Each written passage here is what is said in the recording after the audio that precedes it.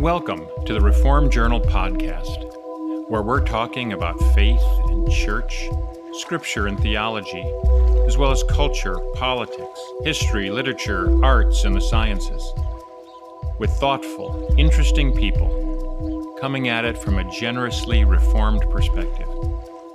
Find us at reformedjournal.com.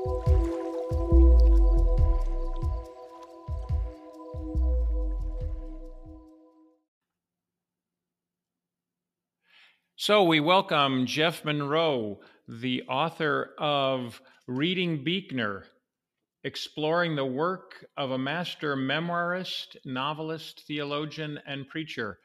Welcome, Jeff. Thanks, Steve. Great to be here. So it's early, but it feels like there's kind of a buzz and gathering momentum around your book. You've got to be pleased about that. Yeah, it's been really great. It's gotten some great publicity and some mentions. It just was mentioned yesterday in a list I saw, the best books of 2019, which kind of blew my mind. So it's been really fun. It is a good book, I think, but just seeing that kind of recognition has been really gratifying. Well, yeah, congratulations on that. So let me just, I was thinking about this. I remember I must have been like in third or fourth grade writing my first book report. And the last question on there was, why did the author write the book? And I think that was just too whatever for me at that point. And I remember writing, I guess to become famous and get lots of money. Yeah. And then I got marked down that wasn't what she was looking for. Right. What was bubbling in the author? What did the author want to get out and share? And so I'm figuring you didn't write this to become famous and get lots of money, but why did you write the book? It's a little in the book, but I would kind of like you to share where your energy for Buechner comes from, and really, I guess, kind of how he's touched you personally. Yeah. Well, first of all, when I was in third grade and I was doing book reports, I think the last question that we were asked was, did you actually really read this book? So it's a little different than your experience, maybe. Hey, and I did read your book. Thank you. No, I'm not saying that. I'm saying when I was in third grade, I did a I lot know. of books by reading the cover. So Buechner for me has been just a great source of inspiration. And I use the phrase life changing in the book. And he really has changed my life. He's somebody that I find myself referring to and going back to over and over and over again. And there are books of his that I've read, um, 10 times, a dozen times, something like that. So there really is a very powerful connection I feel with him. I tell one story in the book. I'm not going to reiterate that whole story now, but it was a traumatic time in my life. And when I read what I read that Buechner wrote, I remember that clearly having this question in my mind of how does he know so much about me? And I think that's a sign of a great writer. He didn't know me. He didn't know my story, but it felt like it was written for me. It felt like he was speaking to me. So the way he phrases things about faith, the way he uses new language about faith, the way he acknowledges doubt, and those are some of the things that really, really speak to me, have spoken to me. And then specifically with this book, what I would say is I didn't know I was going to write this book. I was invited by the guy that runs University Press, Jeff Crosby, to put a proposal together after he heard me speak about Buechner once.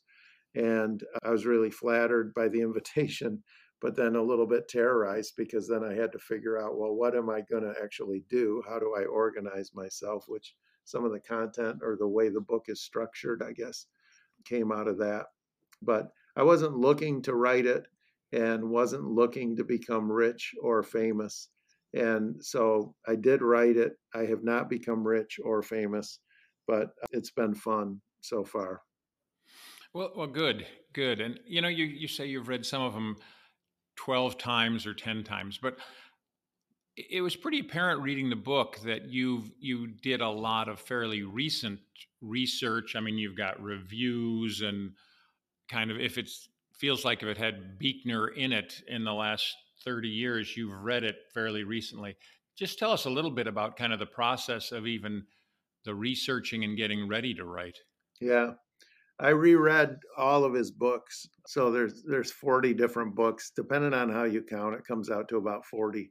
I reread everything in anticipation of this. I didn't like read all the books at once and then write. I read as I went. So if I was going to do a chapter on the book Telling Secrets, I would reread Telling Secrets that month before writing that chapter. And then there are Buechner archives at Wheaton College and boxes of material. There's public stuff, there's private stuff. I had access to the public stuff. I actually didn't have access to the private stuff, but the way my book was structured, I really didn't need that access to the private things. That would be more if somebody was going to write the in-depth biography, maybe they would need those things like personal letters and things like that. I was more focused on his books. And those archives have just a treasure trove of other reviews, things like that. And then there were just other things that I was familiar with, or people, frankly, people that I would talk to that would say, "Oh, you're working on Buechner. Have you seen this talk that he did or this interview that he did?" And oftentimes it'd be something that I was familiar with, but every once in a while it would be something that I wasn't familiar with, and then I would get some new source of information. So yeah, I just kind of kept going as I went, but there was a lot of that involved.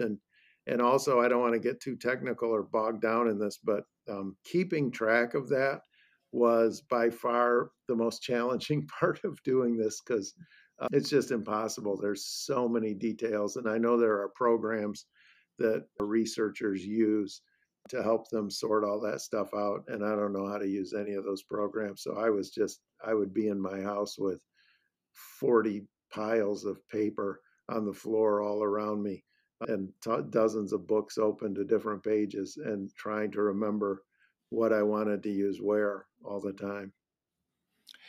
And would you say during that process of reading all this stuff, I assume you learned a lot. Do you think you changed some understandings? I mean, do you think differently about Buechner after that, getting ready to write the book, than if you would have just sat down and started writing? Yeah, I think I got a clearer sense of some things. And so, something that's got some notice from some of the reviewers is that I say that he lines up in some ways with Pentecostal theology. That had not been an idea of mine before I started doing this. But then the more I worked through it and thought about it, that at some point that light just turned on for me. And I thought, now here's a category that makes sense. And I suppose it's probably I'm the only person that's ever said something like that about him. But it did help me kind of put a bunch of things together that made sense for me. Okay.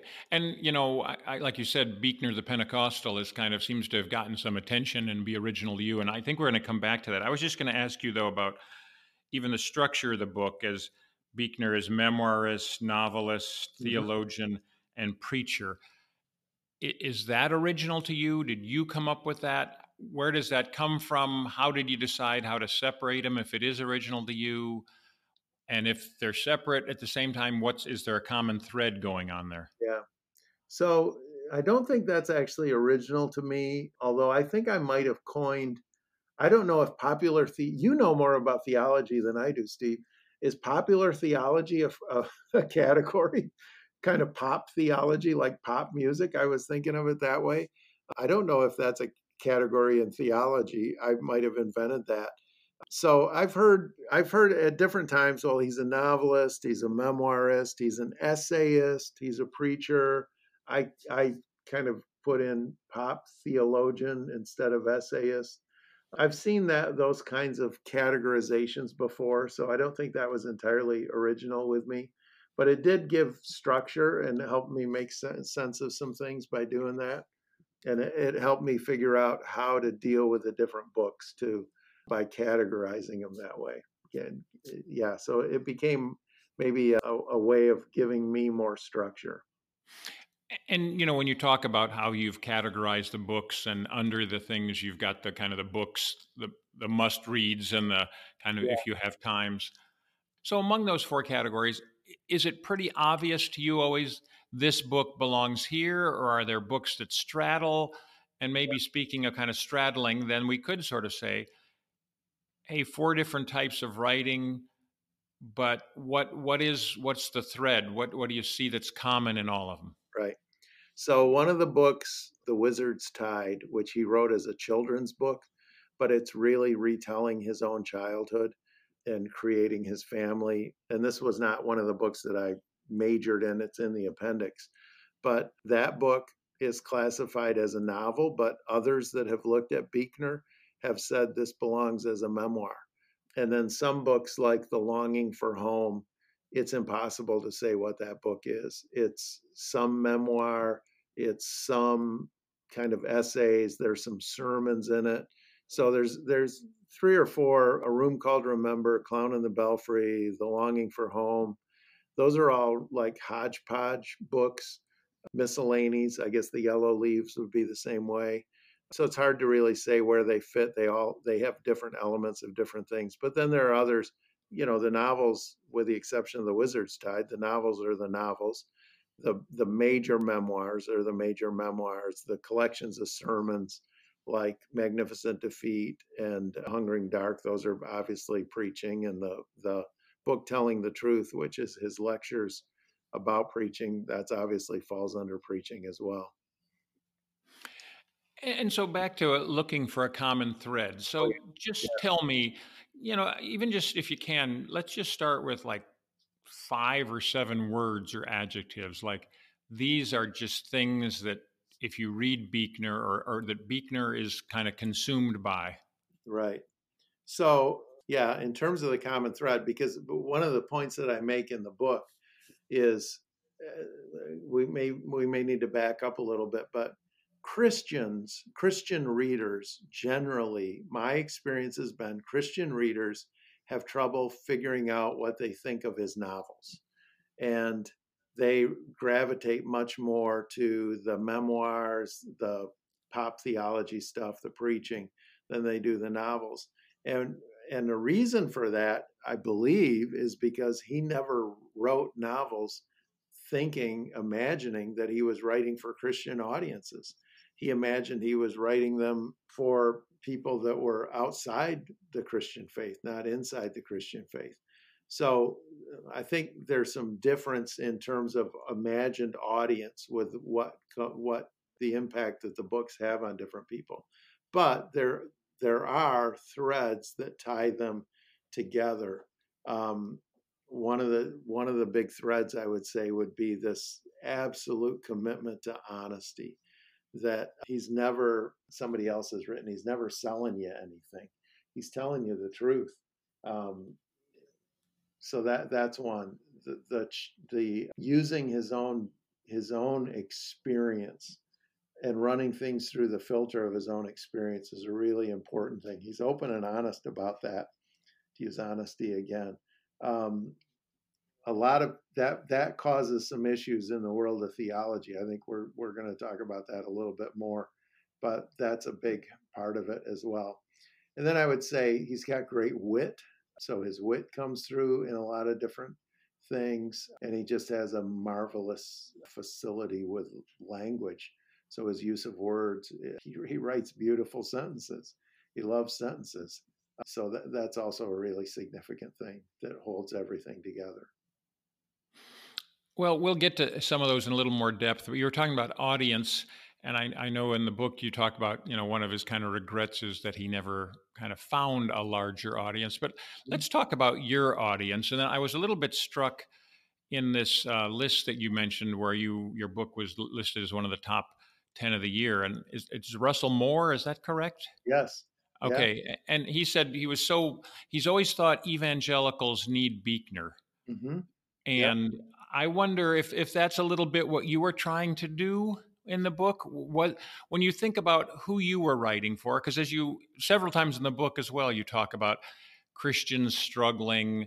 You talk about a time when he was in a Presbyterian magazine, and Yeah. it kind of caused shock and uproar. They didn't know Uh, what to think of.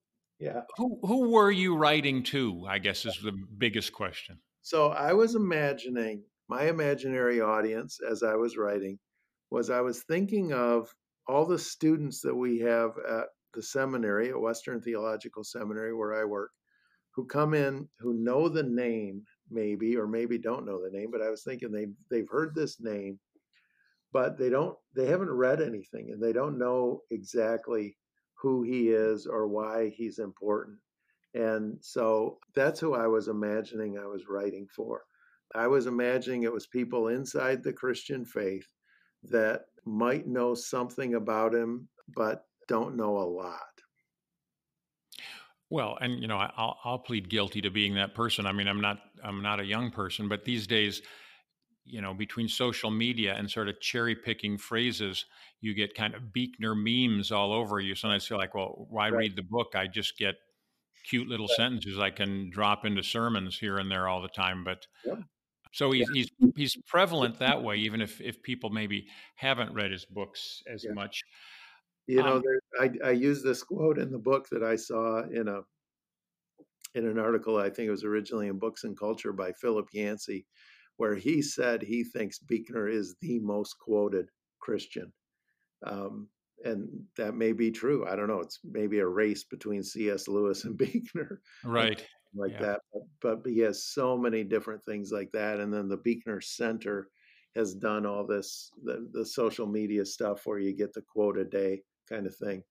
So, what I would love people to do is not just do the quote a day, but go back to the source material and read the whole thing. Well, and so when you're imagining these students or these people who've, like I said, maybe seen memes and heard quotes, uh, would you at times now, and maybe I'm working out my own stuff here, I sort of thought, now, are you kind of trying to make Buechner not really tame, but at least accessible or less frightening to evangelicals? Yeah. Probably that was not in the front of my mind, but it was probably in the back of my mind. And some of that just has to do with I had a contract from an evangelical publisher. And so I think of it that way. And some of that has to do with my own thoughts and my own. So evangelical has become such a loaded word right now, but I'm thinking evangelical not in any, please hear me, not in any political sense of that word now, but in terms of maybe a better word is orthodox, in terms of Orthodox Christianity, people that believe in the divinity of Christ, that believe in the gospel story as most of us know it in most of our churches. Those were the types of folks that I was also imagining. And I think of myself as one of those people.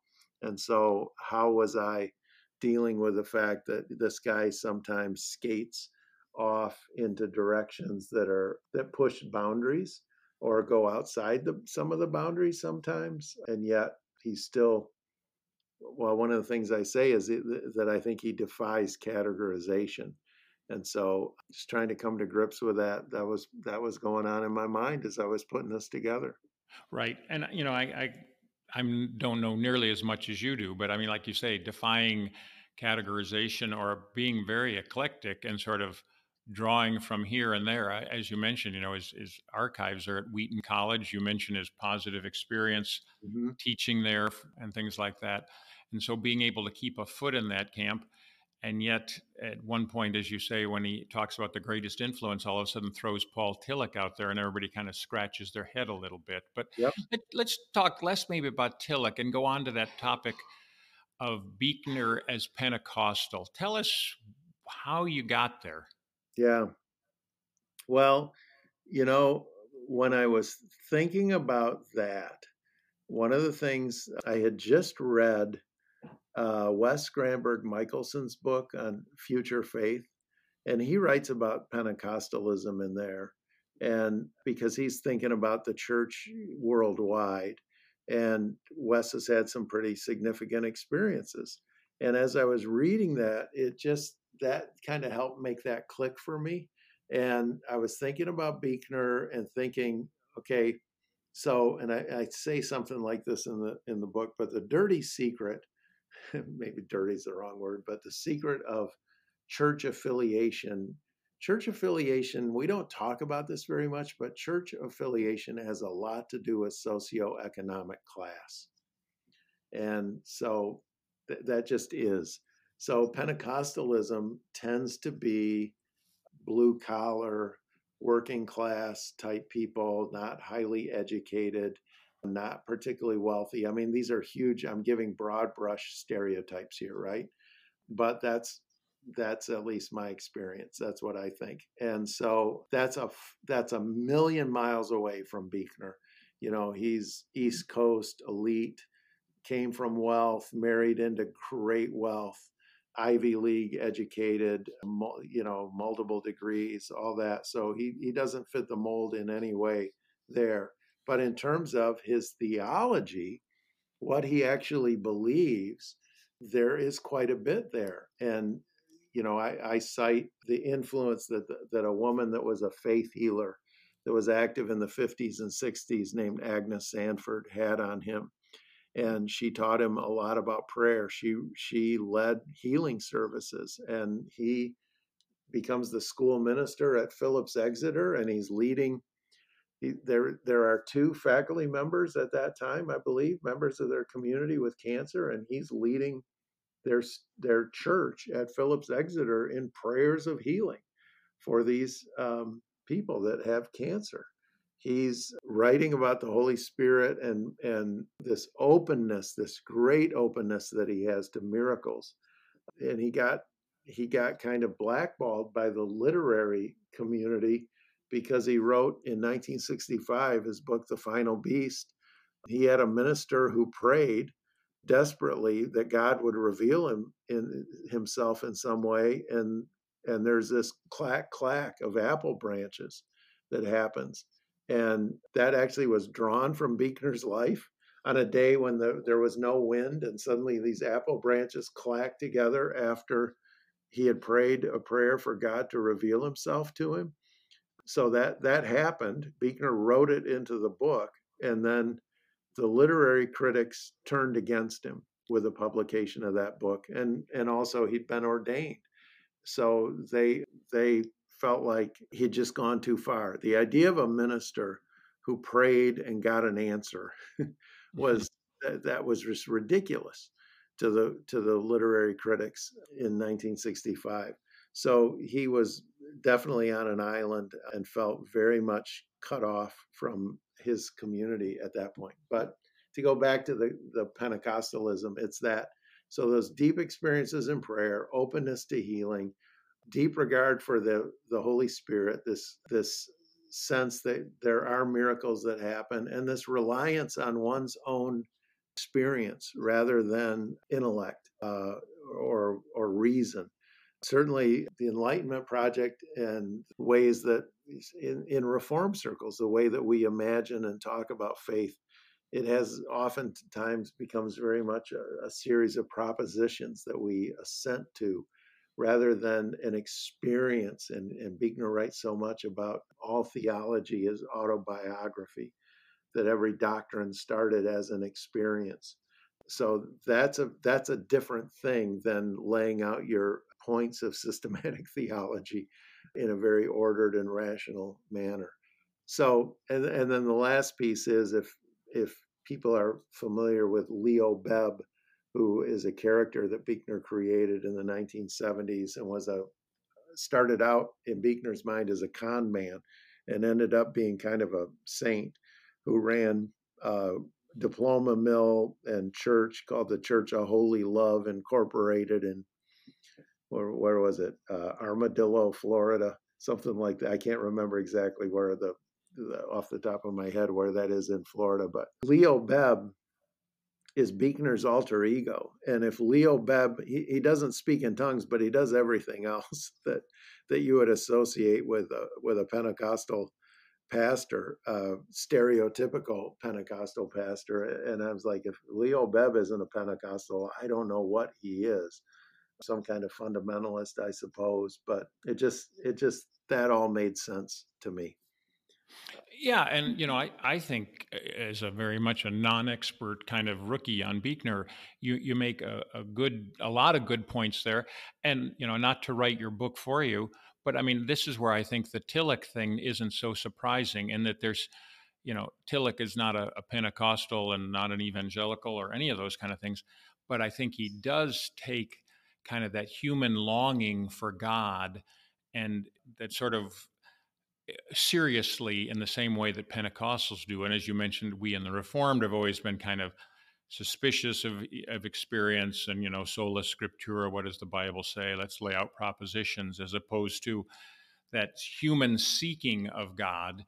Yep. And will it bring you to God? And will you hear clack clack in the apple orchard, or will you end up just making an idol? Is what our forebears sort of tended to say on those things. But there still is, and I think maybe that kind of resounds more with our current situation, where people are embracing that seeking as legitimate and finding of something, as opposed to kind of just being delusional, or, like I said, even worse, kind of idol making. And Yeah, and I think the connection to Tillich comes because Tillich defined himself as a Christian existentialist. mm, And so you can define what all those, you're better than me at this stuff, Steve. You can define what all those terms mean. But I think that has a lot to do with that openness to experience. And Buechner saw himself that way also. And that Christian existentialism, really, some of the roots of that are more in Kierkegaard. And I think Tillich was very open to that, and I know Buechner has been open to that as well.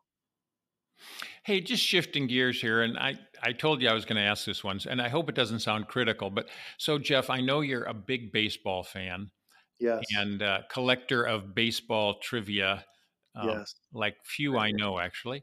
You And gonna ask me a trivia question? there were times when I was reading the book and I thought, see, now there is Jeff Munroe, trivia collector. But I don't mean that to sound like demeaning or critical.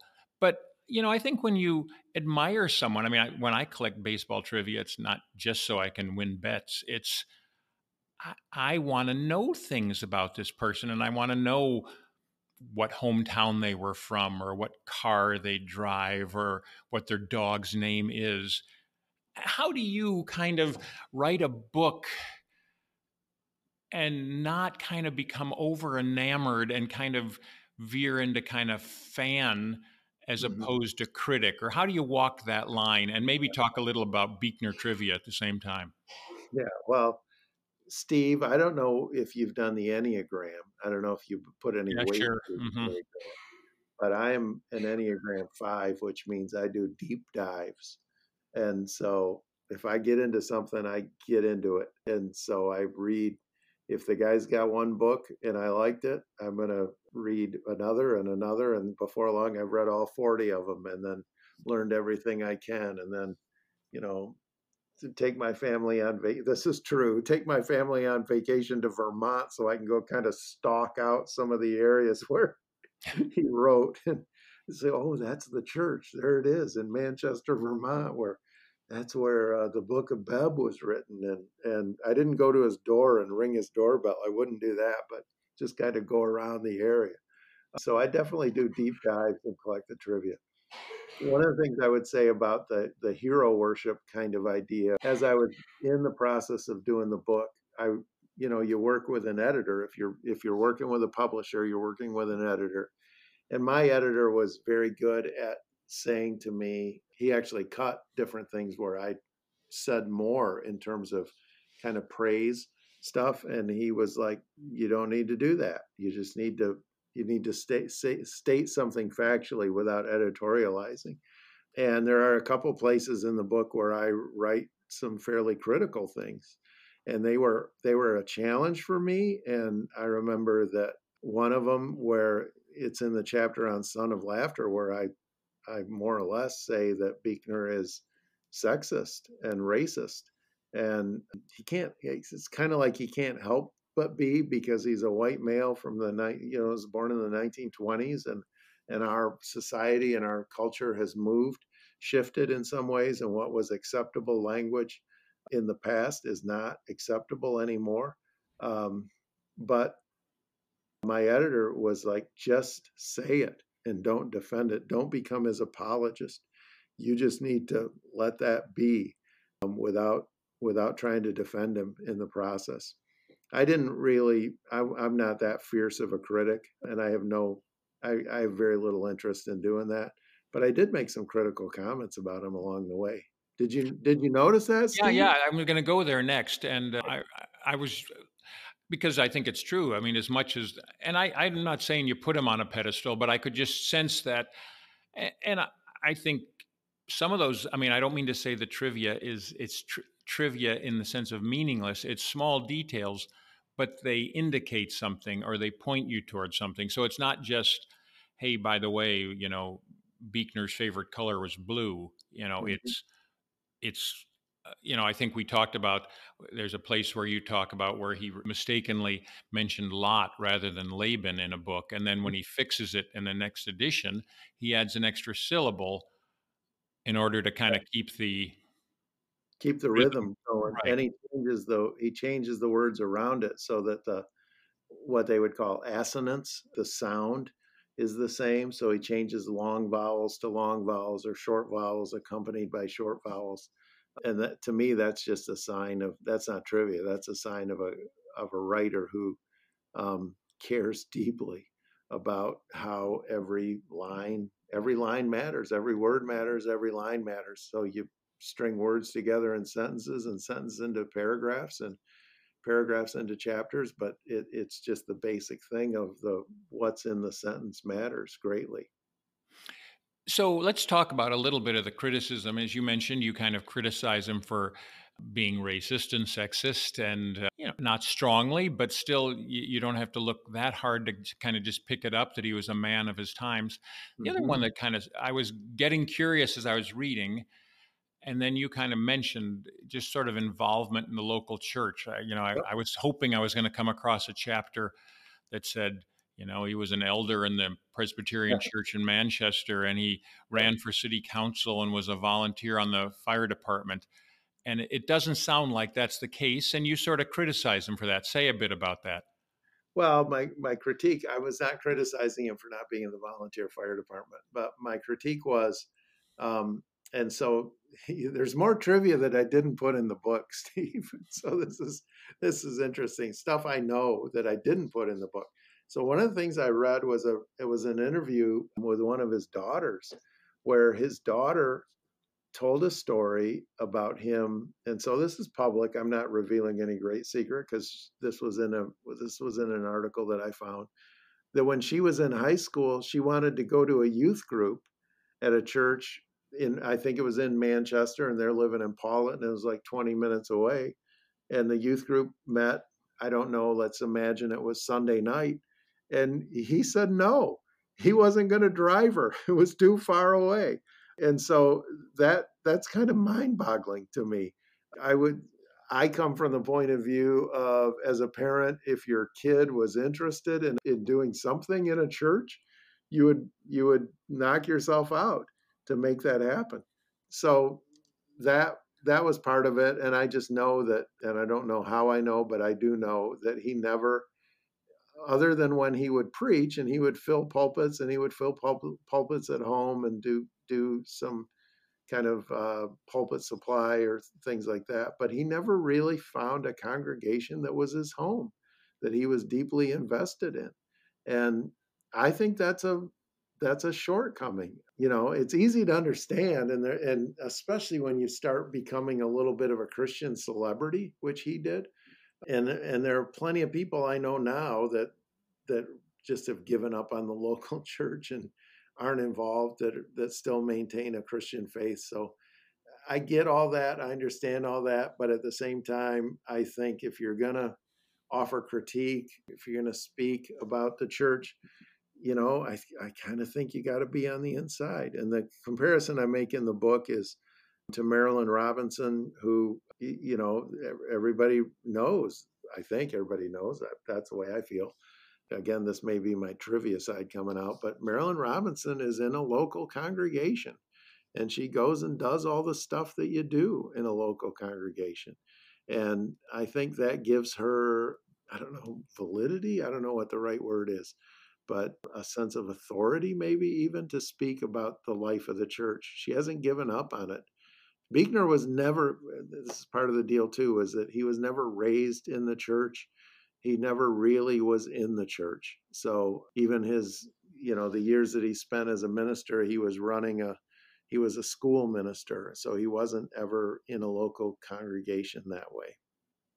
Hey, so now maybe I'm fishing for trivia, but even beyond church, I didn't ever come across, unless you didn't just put it in, though, that he was, like I said, dearly beloved in his community, or kind of known as this, avuncular guy you'd run into at the post office. I mean, was he more just sort of this mystery guy who lives on a hill and writes books but doesn't interact with the locals? What can you tell us about kind of his I don't know a everyday lot life? about that, Steve, but I do know he lived in New England.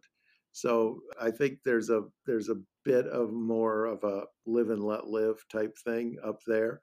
But I think he got along with his neighbors fine, as far as I know. But I don't know a lot more about that. And that was, again, I was trying to focus on his books more than his personal life. Right. So that's part of it too. We talked about, you mentioned that he doesn't say a lot about Vietnam at the time, although, again, you point out that there are, if you kind of have ears to hear, little echoes that would be appropriate and quite pointed.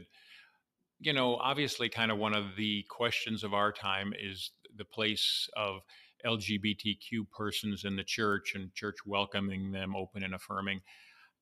Again, I'm not a Buechner expert, so it was news to me that his good friend Jimmy Merrill, I believe you describe as a gay man. Is that true?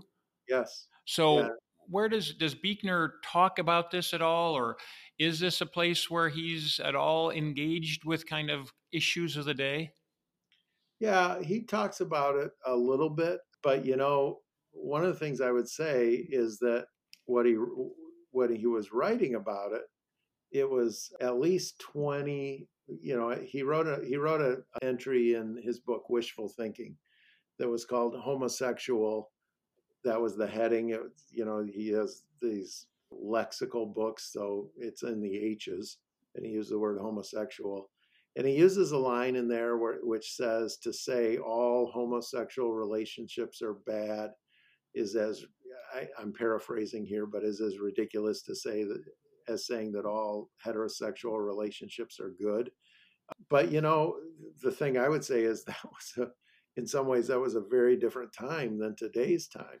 It was there was more openness to discussion and to differing opinions than I feel today is so polarized that the minute you say something, oh, you're on the other team, and you can't even have any conversation about it. So, yeah, Jimmy Merrill was his best friend from like age 14 on. Jimmy Merrill was a great American poet. He won a Pulitzer Prize. He won a National Book Award. He was in boarding school with Buechner, and they maintained this friendship throughout their life. But their lives couldn't have been more different in terms of Buechner being a straight man who was an ordained minister and lived in a small town in Vermont. And Jimmy Merrill was kind of a citizen of the world, very cosmopolitan and involved in many different relationships over the course of his life. And Jimmy Merrill wrote a book. It was kind of a tell-all that Buechner was disappointed by because he didn't see any love in these relationships that Jimmy Merrill had.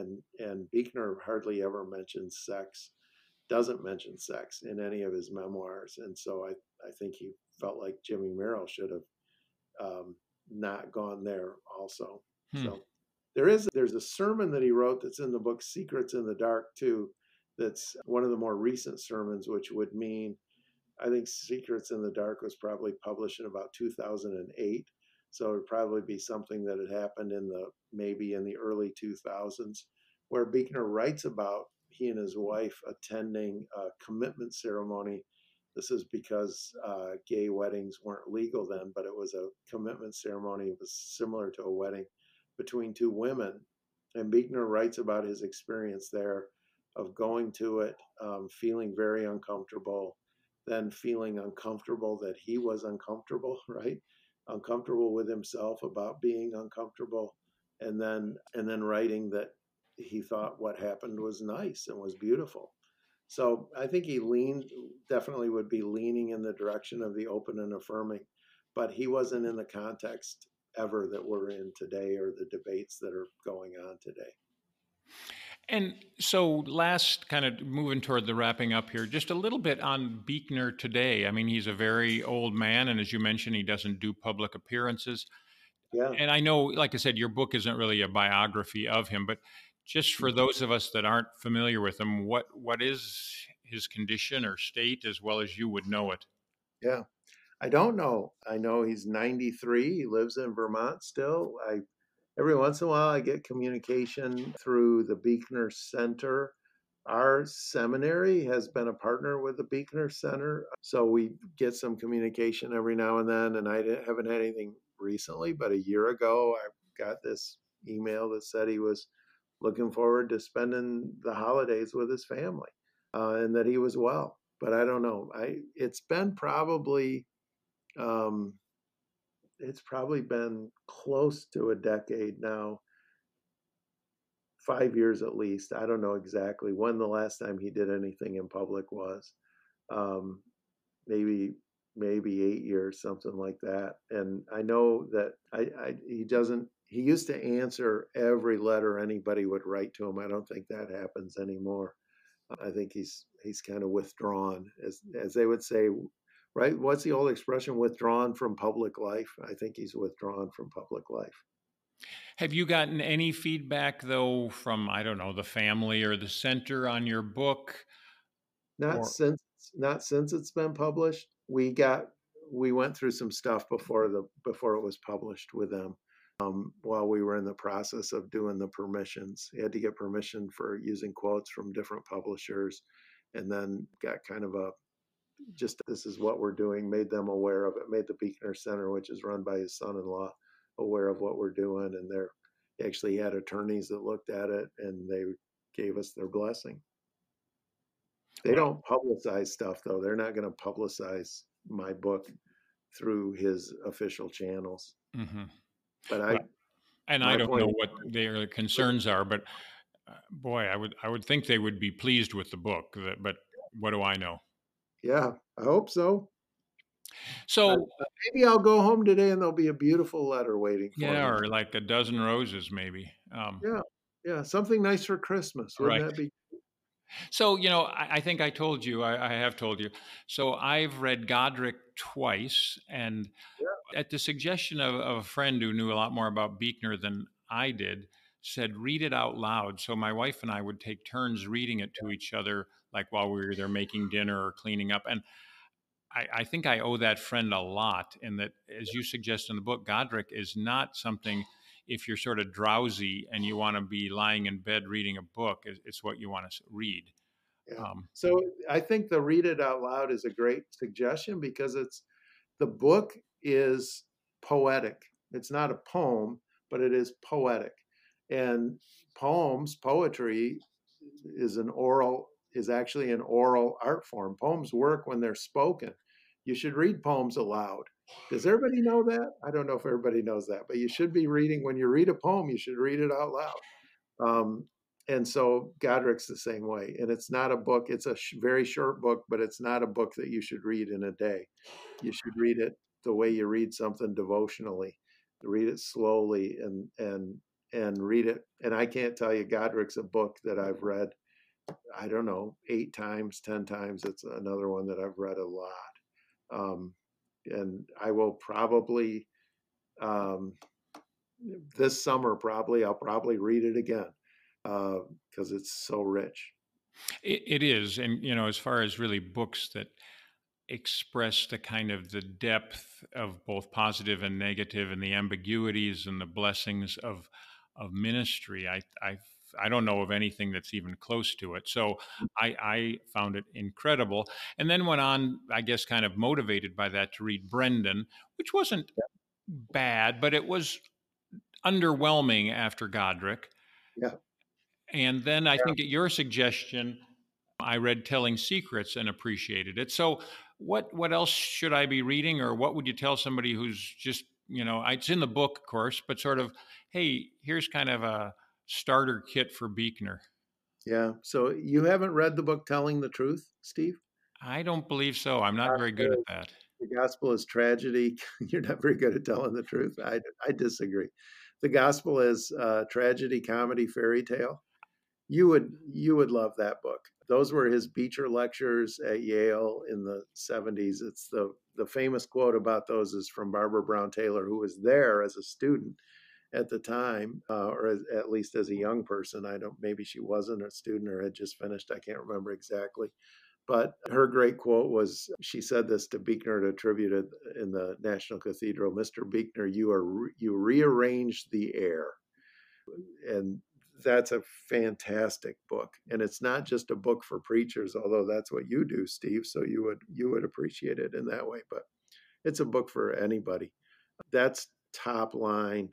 I list 10 books as essentials. There are probably 5 other books that I could have swapped out just as easily. And my heart goes to some of those ones that I left out, like The Wizard's Tide, which is a lovely book, or Speak What We Feel.